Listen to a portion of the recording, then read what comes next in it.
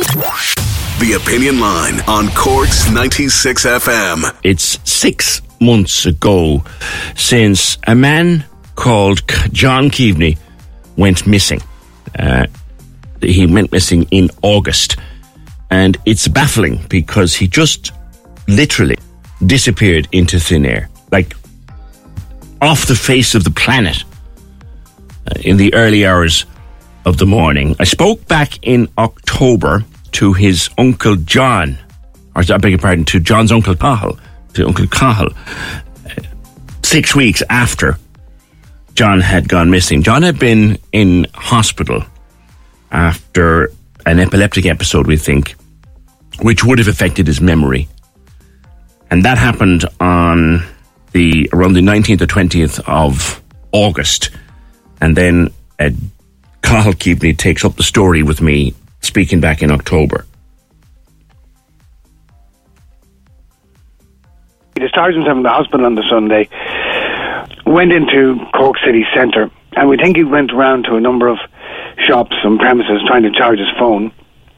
And due to his disorientation, somehow ended up near the Centre Park Road, near the Circle K station, near the Albert Road and the Centre Park Road at around about 1:20 on the morning of Monday, the 21st of August. He was a major music fan, and one of the things we think he may have been doing is, again, with the disorientation and not really knowing where he was or who he was even, he obviously somehow had a recollection about being in Cork, or maybe being at the Marquee in Cork, because he used to go to a huge number of concerts there. He walked down the Centre Park Road, and the next possible sighting we have of him is walking past Páirc Keaveney on the Marina Walkway there at around about 1:30, 1:40, again on the early hours of the Monday morning. And was that picked up on somebody's CCTV call? It was? This is the key to everything, PJ.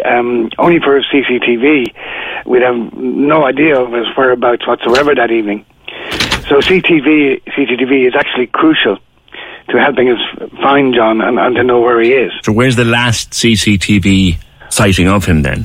Unfortunately, it's at Páirc Keaveney at around about 1:40, again on the morning of Monday the 21st of August, which is really strange, which is really baffling.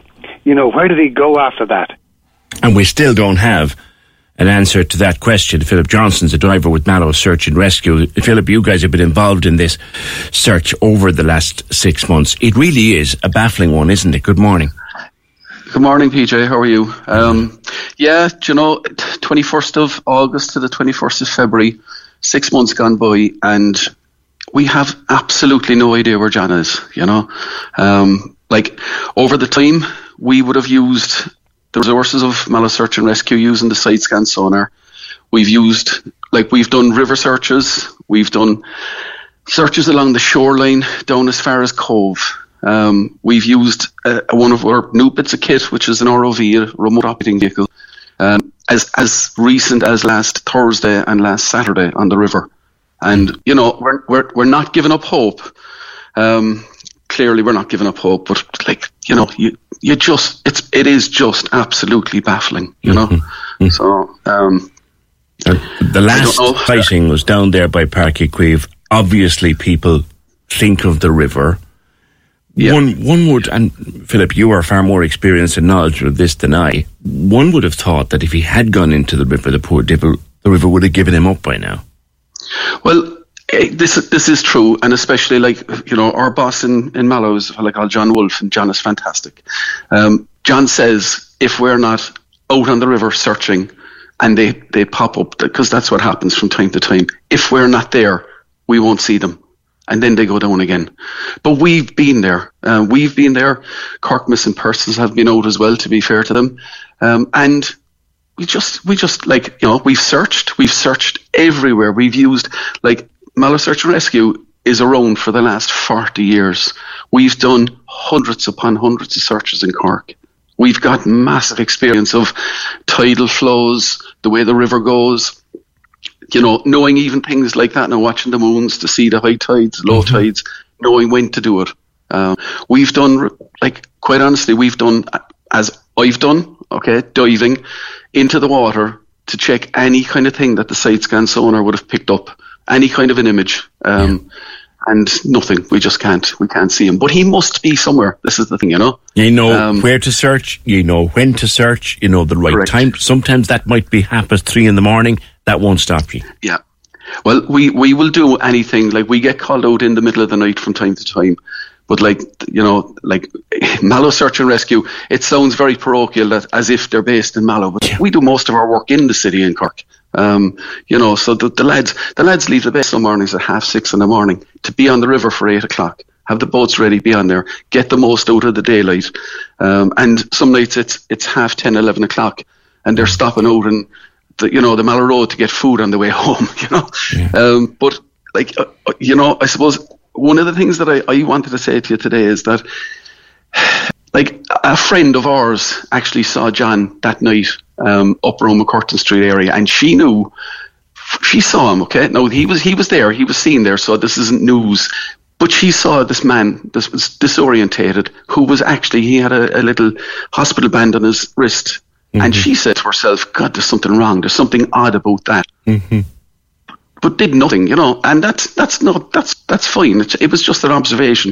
I suppose what I'm asking for today is has anybody else a recollection of something like that, like seeing him down Centre Park Road, or seeing him down near the marina, or even further afield, you know? But to cast anything, any little point that somebody could say, well, do you know what? I didn't report it because I didn't think it was important at the time.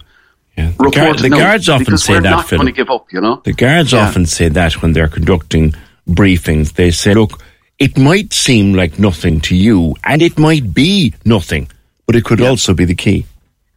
It could be. It could be. Like, I've walked down that area myself, personally. I've walked down towards, you know, like, for me, one of the areas was the Atlantic Pond. You're kind of going, God, if he fell in there, if he fell into the river, right, we should have found him in the river, because we did such an extensive search of the river. And then you think of the Atlantic Pond, but the Atlantic Pond was searched by the guards. So again, like, highly unlikely that he's in there. Highly unlikely. But listen, you know, I cast my mind back from time to time. How deep is that pond, Philip? Oh, it's only about 2 meters deep. I mean, honestly, you know, I suppose like that now, one of my things is, why don't we just drain it and confirm that he's not there? But, you know, I don't think you can do that, you know. But then, PJ, as you walk down towards the end of Centre Park Road, and just at that turn where you come onto the marina, on the left-hand side there's an area which floods. It's wet, it's wetland, it's scrubland. Again, I mean, if he stumbled and fell in there and didn't get out, but like, you know, it sounds awful. I'm going to say it, but it sounds awful. But even if somebody got a strong smell at some stage and said, you know, God, I wonder if that could be reported, that again the guards could search, you know. I suppose that's what we're trying to get across today. 6 months on it. That's why we put up on our own Facebook site. We put it up yesterday to highlight the fact that John is still missing. We're trying our best. I suppose what we need, like, as I said to you, Christmas time, we recovered a missing person around Christmas time down around Rushbrook and Cove. That was a very far place from where he actually had gone in. And suddenly we looked at each other and said, bloody hell, we have to do a shoreline search. That's very hard to say.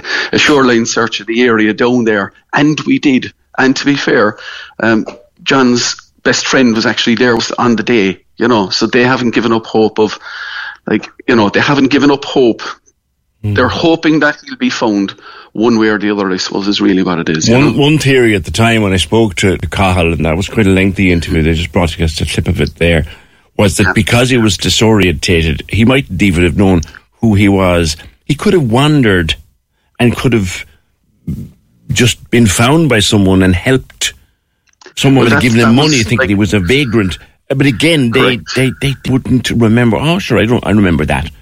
You know, I mean, have we given up hope, any hope, John, or Philip? Have we given up any hope of finding him alive at this point? Okay, without a body, you have to cling to the hope that he's still alive. Like, you do. You have to cling to that hope that somewhere along the line, like Katrina Toomey inside has been excellent with Cahill and the family, the Keaveney family, and you know they've I know they're very, very, very close, as they are with us. They're lovely people. The Keaveney family are just lovely, lovely people. I spoke to John's mother at a mass, actually, in the penny dinners at Christmas time for John, for the people that actually were looking for John as well. And like, she just looked at me. No, I don't want to say she was an old lady, but you know what I'm saying. I do, of this course. lovely, mature, older woman, and just said, where did he go to? I go to bed every night saying, John, where are you? You know? It must be a living nightmare for him. But there is always that hope that, you're right, somebody may have given him a spin and is still looking after him and not knowing, not knowing who he is or what he is. But that's, I suppose, look, that's highly unlikely. I know. It's highly unlikely, I suppose. Well, you have to, you know. There was a lady who walked out of a nursing home in Bray a couple of years ago, and there was a big search at the time for her.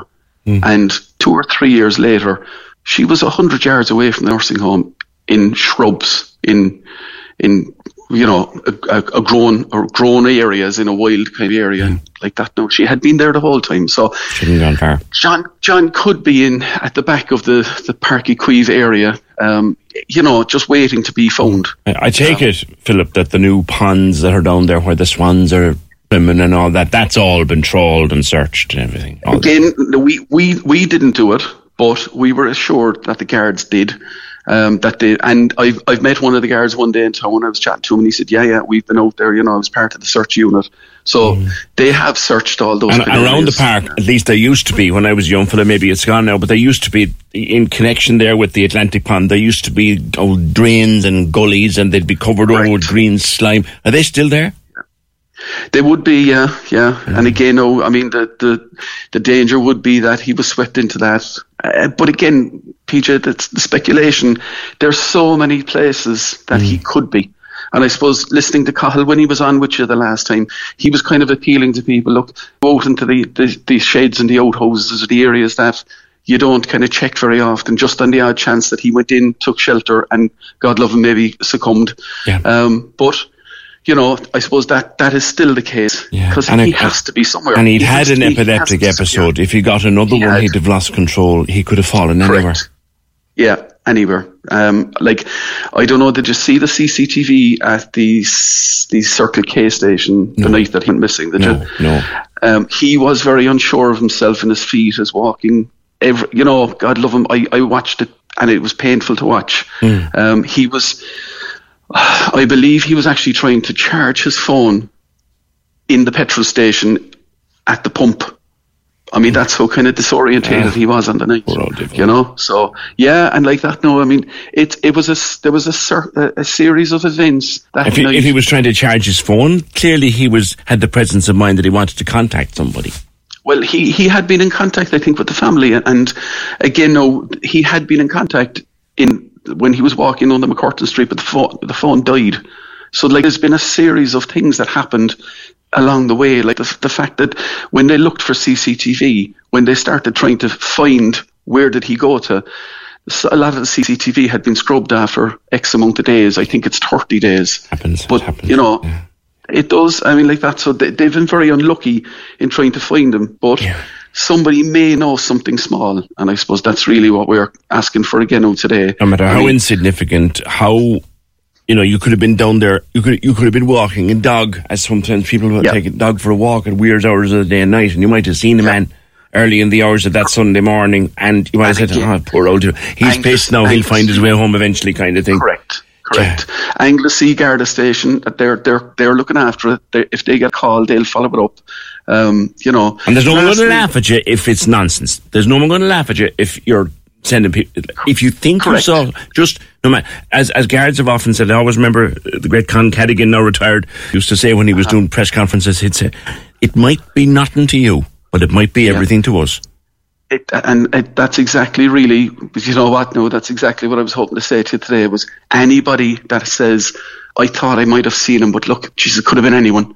Even to report it, because it might steer us in a different direction. It might steer the search for him in a different direction.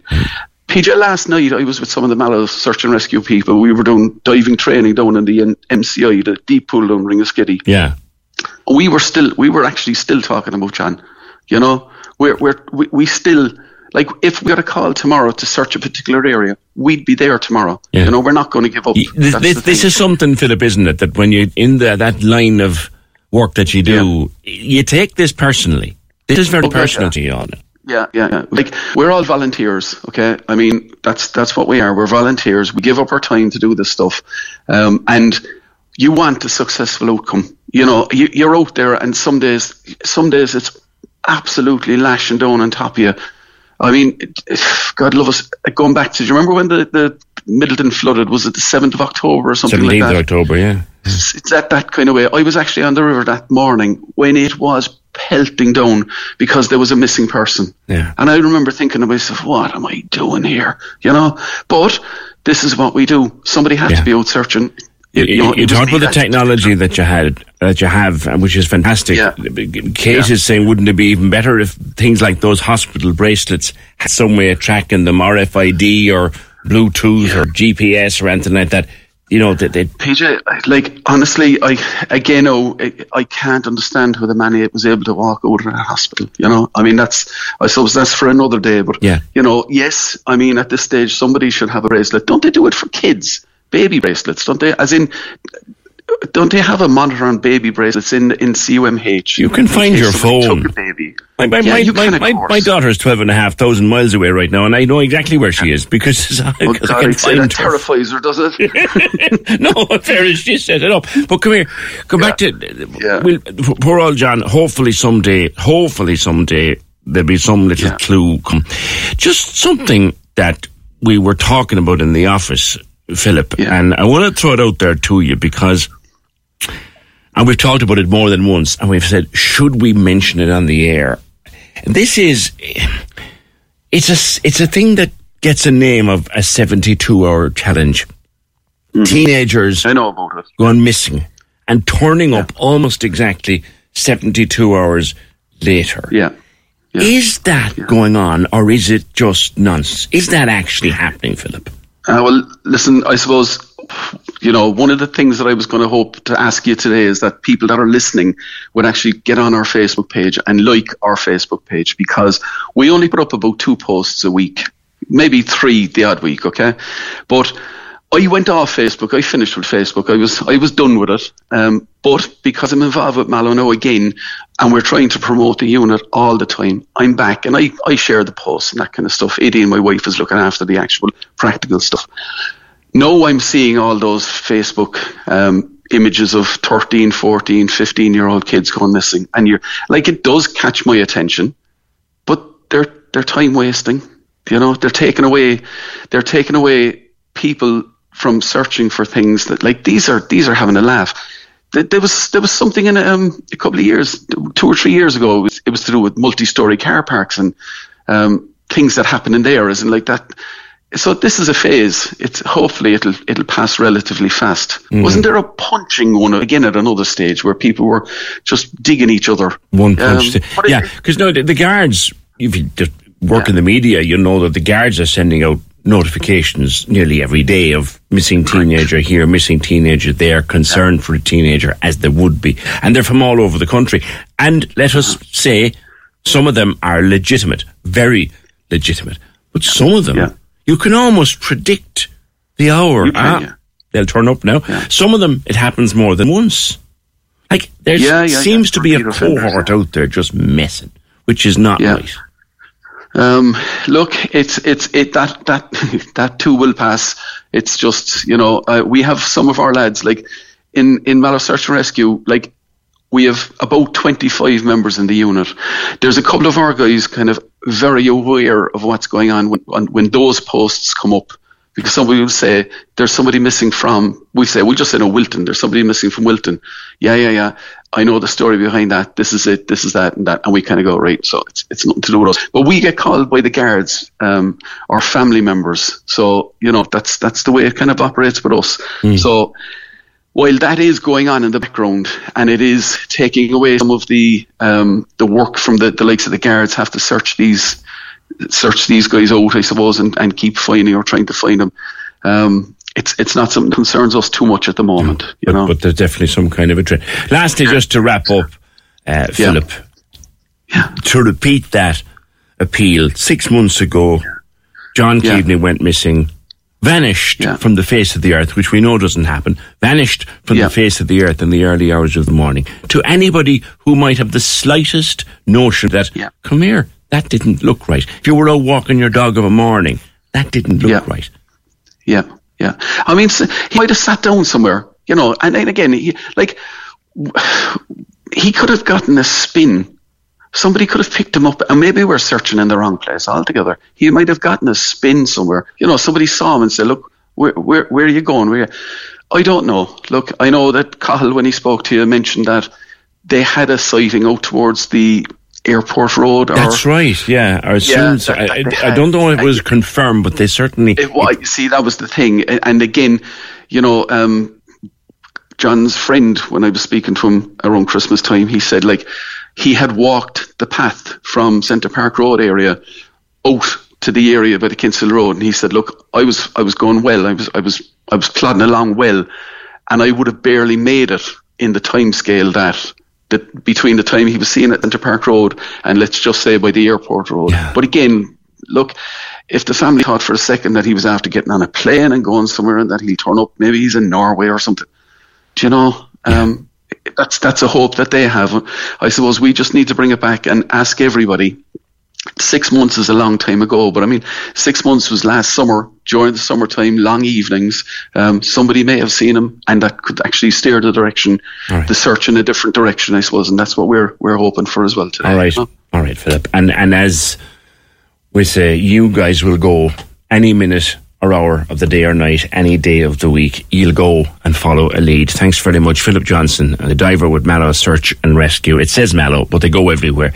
And thank you guys for your service and for your work. And indeed to the other search and rescue groups around. Thank you all for the work that you're all doing to find others, and in particular to find John Keaveney, who went missing 6 months ago, and there is no sign of him. Cork's 96 FM.